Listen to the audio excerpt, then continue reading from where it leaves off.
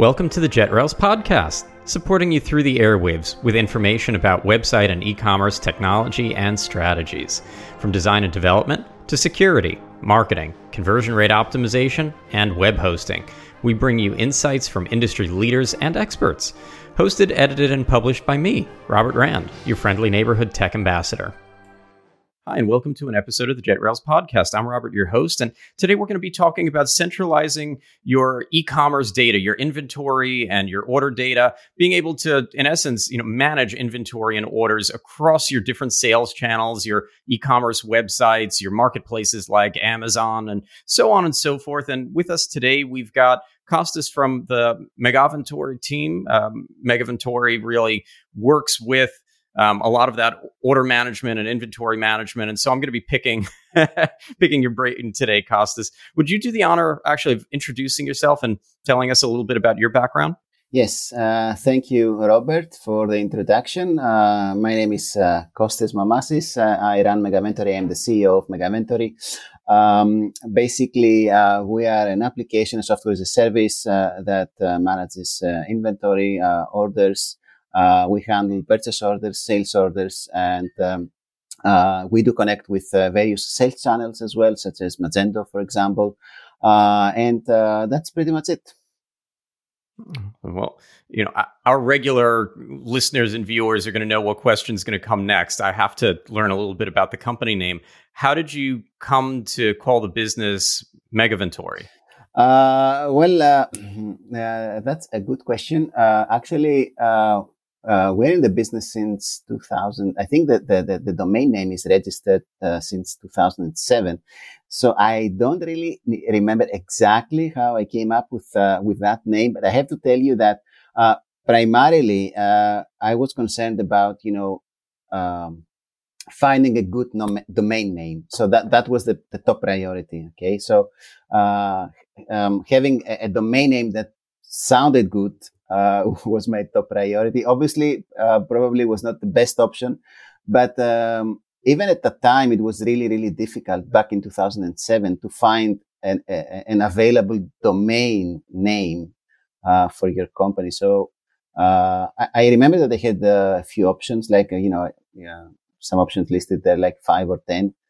And then I asked a few friends around, what they thought, what was best for, a company name. And Megaventory was, that I would say the one that got the most votes, and it was available. So I took the domain name, and that's how it became also, the company name. Yeah.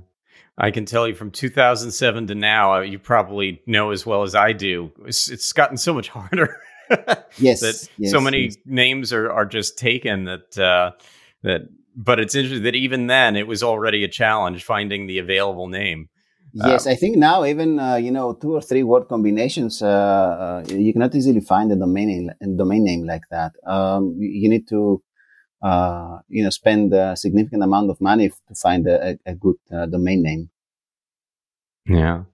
Well, fun challenges for new and growing brands and folks that are rebranding.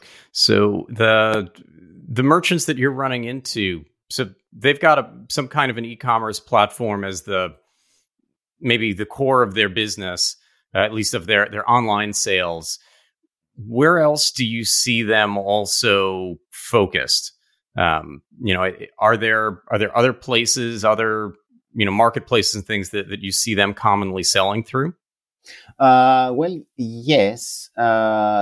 Most of them, they sell through Amazon. I have to say the huge percentage of these clients are selling through Amazon.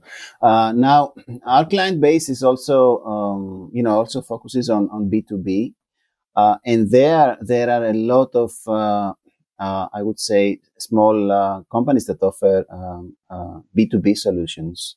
Like they offer, that they upload, your products in a catalog form online, so that that your B2B clients can have a look on your products and then order online. And they have a few tools that are really attractive to wholesale businesses, different pricing structures and stuff. So that's another aspect, of course. I mean, if the, the company is into B2B, that's a very good way to attract more clients. But again, I see, Amazon, of course, for retail, and, smaller apps that handle your product catalog for B2B. This is what we're actually running into the most. That's interesting. And, a lot of retailers don't always realize what the growth in B2B e-commerce has been like in recent years. But, especially as people weren't at trade shows and as, there's less interest in waiting to get a catalog for the season or fax in an order or however people were doing it, that this all has been going electronic one way or another. It is also interesting because, businesses, they don't realize that, B2C and B2B are not much different, I have to say. I mean, if you, from a business perspective, yes, okay.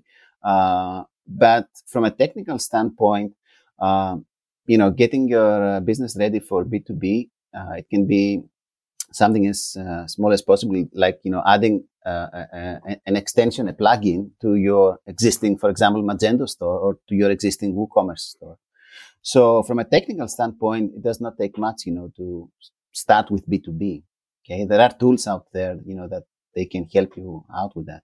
Yeah. It's interesting, with Magento specifically, I know that Headworks has a lot of extensions for B2B. The nuances that it is so similar at the heart of it. You've got a product catalog, you've got orders, you've got, inventory being managed, you've got customer data, that, and all the interactions start at the same baseline. Yeah. It's really nuance beyond that. So it's different, different payment providers, maybe financing or other things, that are more B2B focused, different freight shipping in some cases, and options there in the checkout, dealing with different user accounts where maybe, there's an overarching account that maybe, the approver, the person making the approval within a business gets to see, or someone in billing might access just to get the invoicing. In the core of it, essentially, we are talking about, managing stock, maybe, pricing layers, but in the core of it, it is the same, actually. Yeah, so it, yes.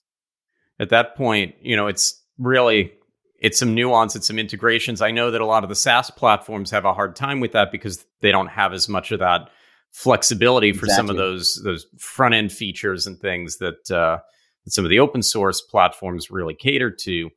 But it is interesting. Even things like sales tax, making it easy for shoppers to be tax exempt if they provide the right certificate or information.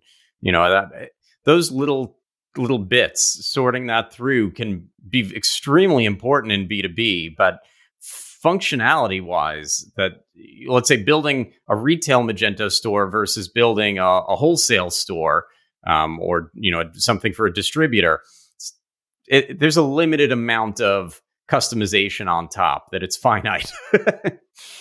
So absolutely true. And thinking about some of the back of the house operations, and I know that's where your team has even more focus. What types of fulfillment challenges do you see these businesses having as they're trying to fulfill orders coming in from different sales channels? Is it setting reserve inventory, so if they sell too much over here, they don't also sell it over there? What's happening in the inventory management and the fulfillment that's really making it hard? Is it identifying which orders to prioritize? Is it making sure that that the orders coming in from Amazon aren't sitting while the orders from the website are being fulfilled, or vice versa? Yeah, I mean, if you think about it, well, first of all, this is an excellent question, and usually, when I do demonstrations of our products, I have similar concerns from the people that I'm demonstrating the product to, business owners and operations managers. But the truth is that this is a very business specific question, and the answer can be complex even with one sales source, right? So, for example, I mean, the most usual case is that what businesses are doing is to prioritize the fulfillment of orders based on the order date. Okay, so that's the most usual case. However, in many cases, orders may contain items, for example, that they expire. So orders containing such products need to be shipped first, right? Or in another example, a business may choose to fulfill the B2B orders first because of a contractual agreement. Or in another example, a business may choose to ship out the orders with high value first. So, there's no an There's answer. no one answer, but it sounds like businesses need to make concrete decisions on how to prioritize. Well, yes. The business logic should be there, okay, but also the tool should allow you to simulate the logic into the tool. And on top of the things that I mentioned before, if you add multiple sales channels into the equation, right, the solution gets more and more and more complicated. So the solution is, in my point of view, to have a tool that allows you to transfer the business logic into the application. And you may have a business logic, for example, that says, okay, I need to fulfill first, the Amazon orders, for example, or the Magento orders, or I need to fulfill, the orders of that huge client, because I have a contract with them. So whichever order that I get, I need to fulfill that immediately. And you need to be able to simulate that business logic, and that's the difficulty. And one of the things that we do in Megaventory, because we have identified that problem, what we are doing is we have a module, and we call that list views. All right. So what we are doing is that we create these views based on a multitude of conditions, so that each business can simulate exactly the exact physical operation and the business logic that they want to have. Okay, so for example, you can create a view to list only the sales orders that originate from Magento, for example, or you can create a view that list only the sales orders that are yet still unfulfilled, originate from Magento, and they are placed from client XYZ. So you can create these views, these order views, and another thing that we do is that you can assign views to people inside the organization, the business, so that its user will see a very specific dashboard of these views. And people can work in parallel, and each user can have, their own set of views. So even though there is not a single answer to that question, I think that the backend tool that someone will use must be able to accommodate, the business logic that the business would like to apply for order fulfillment. Yeah, basically, it shouldn't be left up to whoever the shipping clerks are, or what have you, to sort out at their desk. No, definitely not. Back-end systems. I mean, if you are dealing with 10 orders a day, everything is possible. The flexibility is huge. But if you are dealing with 100 or even 1,000 or more orders a day, everything needs to be organized. So that's the difficulty. Economies of scale. Oh, exactly. Yeah. And I had some thoughts, things that I wanted to tackle that were really timely with you. I know that in the last couple of years, we've seen all these supply chain issues. We've seen that just-in-time inventory, keeping just the right amount for what you need and no more on hand, can get you into a lot of trouble because, when supply chains break down, whether you're a manufacturer and you can't get more raw goods, or whether you're a retailer and you can't get more finished goods, whatever the case may be, we've seen the weakness of that kind of solution. But at the same time, it's very hard to overinvest into inventory, especially you mentioned things that might expire or that might not hold up as well over expanded periods of time, or that just may not be in high enough demand long term that you can't always know what the market's going to want, what consumers are going to want. So has the technology gotten better at forecasting and determining how much inventory you should have on hand, when to reorder, how much to reorder? Well, there is a lot of hype lately about using AI in forecasting, and I have to say, yes, there are results. Okay, I'm not an expert in forecasting. I have seen some demonstrations of forecasting software using AI, and I have also seen demonstrations of forecasting software, that they use the traditional mathematic formulas, for forecasting. And there's a huge research area. I have to say that I'm not really convinced that AI is a tool that can be used for forecasting. I think that traditional methods, at least for now, they work better. Okay. Of course, AI is a catchy name, so it sells better. But I think that traditional forecasting algorithms and models, they work nicely, I have to say. And there are a lot of applications out there, that they offer forecasting tools, software as a service as well, but also, again, it depends again on the economy of scale. I mean, it's different, for example, for Boeing to forecast inventory than, a small shop with hundreds of items. So I have to say that I would stick to, the traditional forecasting models for now, until, we see something, from the artificial intelligence side of things that really is a leap forward.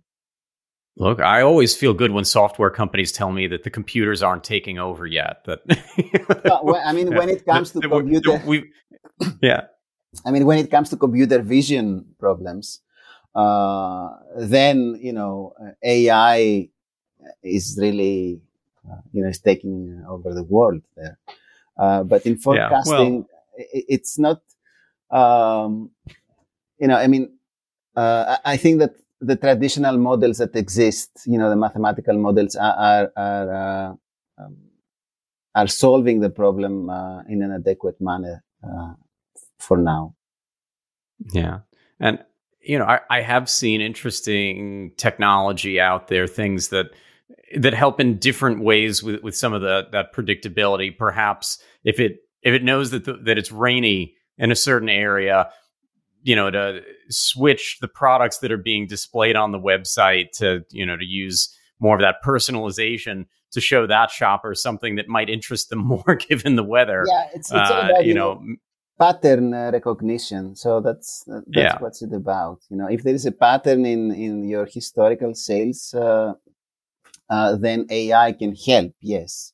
But that pattern, traditional forecasting methods can also, fit into that pattern. That's why I'm saying, for being able to determine that people are going to start hoarding toilet paper, I don't expect the AI to fully predict that one yet either. So I think some of these things, there are challenges that are surmountable, and then there's some that are just fringe that that there's just so much that we can do about them.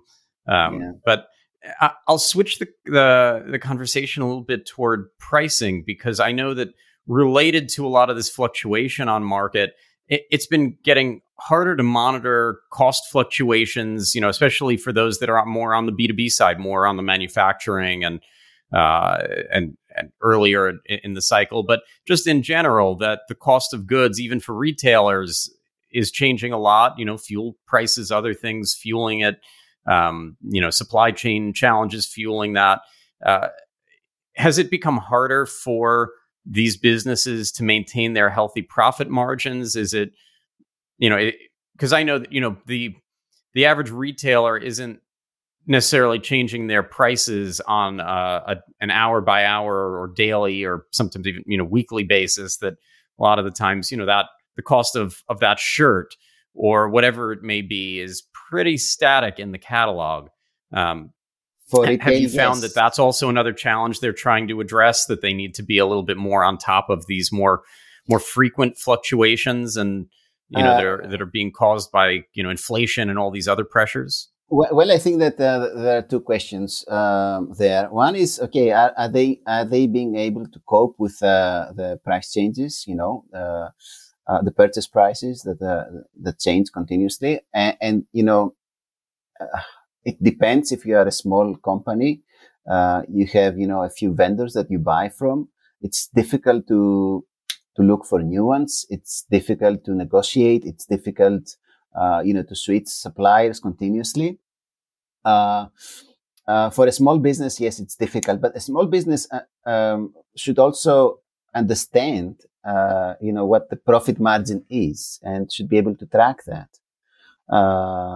So a good software, for example, should report on the gross profit margins, so that you can make business decisions. Now, another aspect is, but of course, this is a bit of an advanced, topic, but if you start to grow and then you have access to many suppliers and then you can purchase the same products from different suppliers,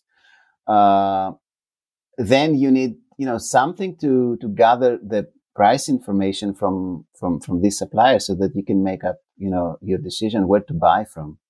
And that was one of the main challenges that, and the opportunities actually that we saw when we started the company.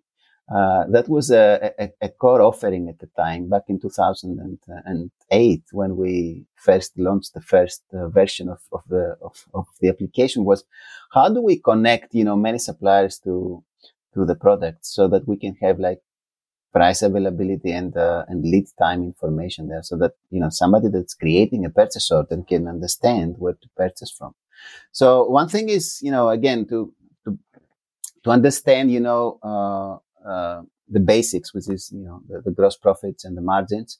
And, as you start to grow, you must have access to tools that, you can use in order to compare these prices and, make up your mind for what it's best for your business, where to buy from. That for example, that supplier ships faster, but it's more expensive. And if you think about it, a real challenge is also, how to gather all that information, how to connect the system of your supplier to your system so that you have real-time pricing information. And that's another, topic for discussion. So through API, okay, and how do these APIs get connected, And now, as you know, we have applications that offer API connectivity, such as Zapier, right? Which I think it's a great idea because, you can connect different platforms together. So you can have, let's say, the system of your supplier, connected together with, the backend system you're using. So I think that technology is getting better at that in providing options to small merchants so that they can, have all that information together so that they can, make better business decisions. Essentially, that's what's about it. Yeah. And it's what we all do anytime that we're on Amazon. There might be 100 people, 100 businesses selling that set of headphones or that razor or whatever it is, sunglasses, whatever you could come up with.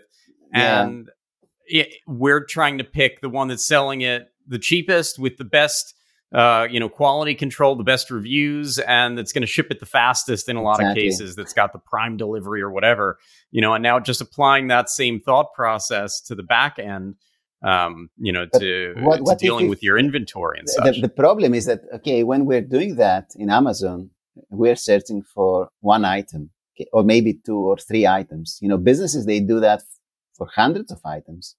So the problem is not that simple.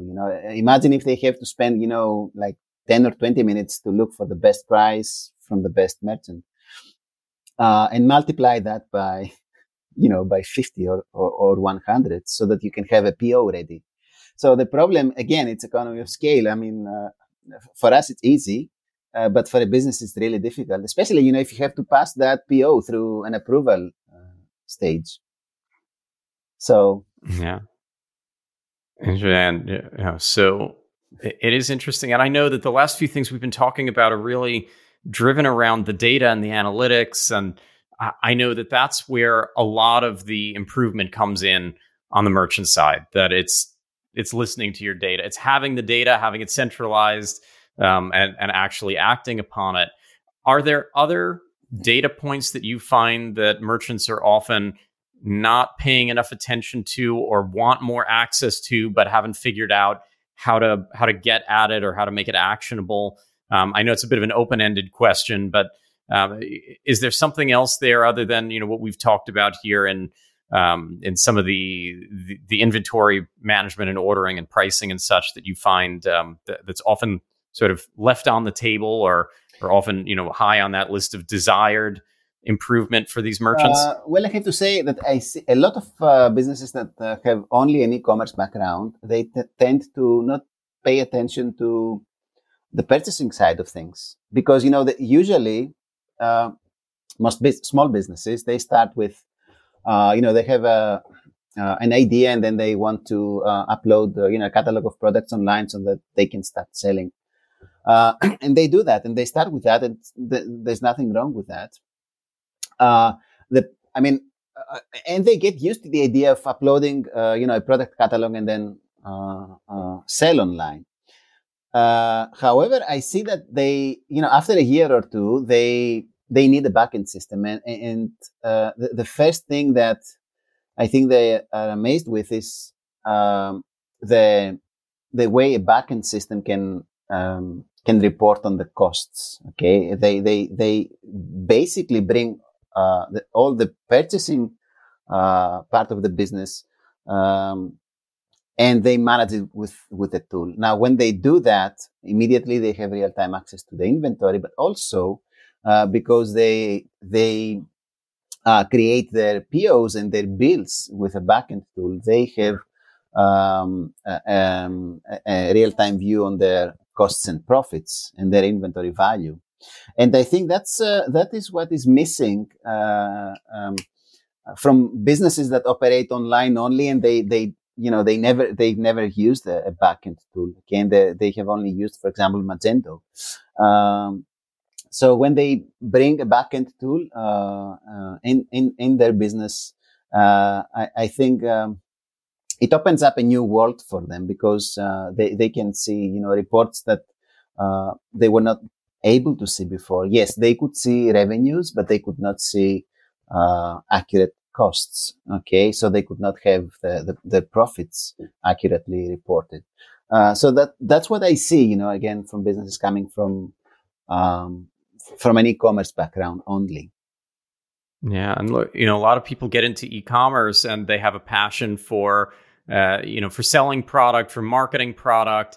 That the back of the house, I agree with you that operations can be, especially as you scale, can be more challenging. That often these are operations that they've never dealt with at scale in the same way. I mean, look, JetRails, we deal with this because we provide what they're looking for on the web hosting, where they don't want to be tech companies. They don't want to be dealing with the security and the performance and all that. They want someone like us that's going to come in and manage it.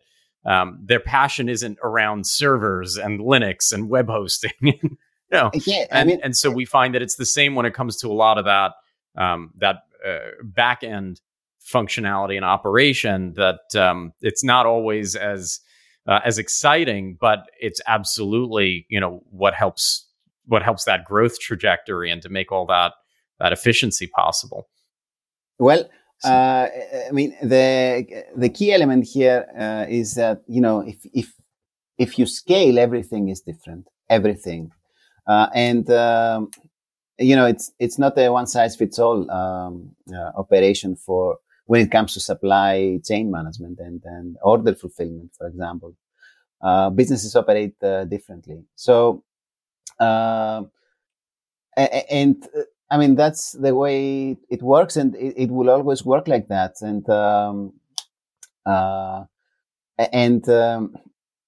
For businesses to cope with the demand that is growing, they need to change their tools, and of course, the tools change usually when people change as well. Because when you start a business, you don't really have experience in which tool to use for back-end management. So you need to bring somebody in to assist you with that.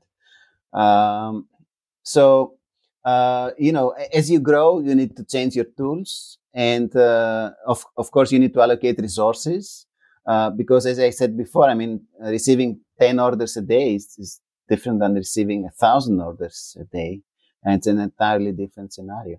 And you always have to evaluate the processes again. It's a process that never ends. You always have to optimize and changing the tools according to the level that you have currently, and then again you reevaluate in the future. So it's a periodic process. It never ends. Yeah. No, it never ends. I think that's and that's business. That I think a lot of people like to think that businesses that have some root in technology that they're static, but I don't care whether it's the marketing and now there's new channels like TikTok or wherever you go, wherever Exactly. you look at in the industry, I could keep, touching on that there's optimization and that there are leaders that are pulling us all forward. So, Amazon tells people that, oh, look, if you order now, you'll have it by such and such a time. Well, now shoppers want to see that on other websites. Well, you cannot be a lot static. of these things we have to keep up with consumer expectation. It boils down to you cannot be static. You always need to keep moving and finding new tools to run your business and finding new opportunities and finding good talent. A business cannot be static. If you're static, you will die after a few years. That's a rule. Well, and on that happy note, before we wrap it up, I know we've really just thrown some good, high level thoughts at the listeners and viewers. But anything else that you want to add? Anything that we didn't quite touch on today, or that you're sort of speaking of forecasting that you're seeing in the near future that you think that people should have on their mind? I think that it was a great conversation. Actually, there are a lot of topics that we can dig deeper, but I think at a high level it was a very good conversation. I don't think that we left out something. Hey, I take that as a personal win. Well, yeah. I did something right today, right? Don't tell my wife. Well, on that note, Kostas, thank you so much for sharing your time with us today. For our listeners and viewers, as always, thanks for tuning in. Stay safe, stay healthy, and happy selling out there. Thanks for listening to the JetRails podcast. You can subscribe wherever you listen to podcasts. We also post full videos of most episodes on the JetRails YouTube and Facebook channels. You can find links at jetrails.com/podcast. Have questions about an episode? Is there a topic you'd like us to cover in the future? We're at JetRails on LinkedIn and Twitter. Do you want to sponsor this podcast? Sorry, but we're committed to ad-free listening. We are, however, always looking for guests that our listeners will benefit from. And don't forget to like the podcast on whatever platform you're tuning in from. It's a small ask, but it's a big help. We appreciate it, and more importantly, we appreciate you.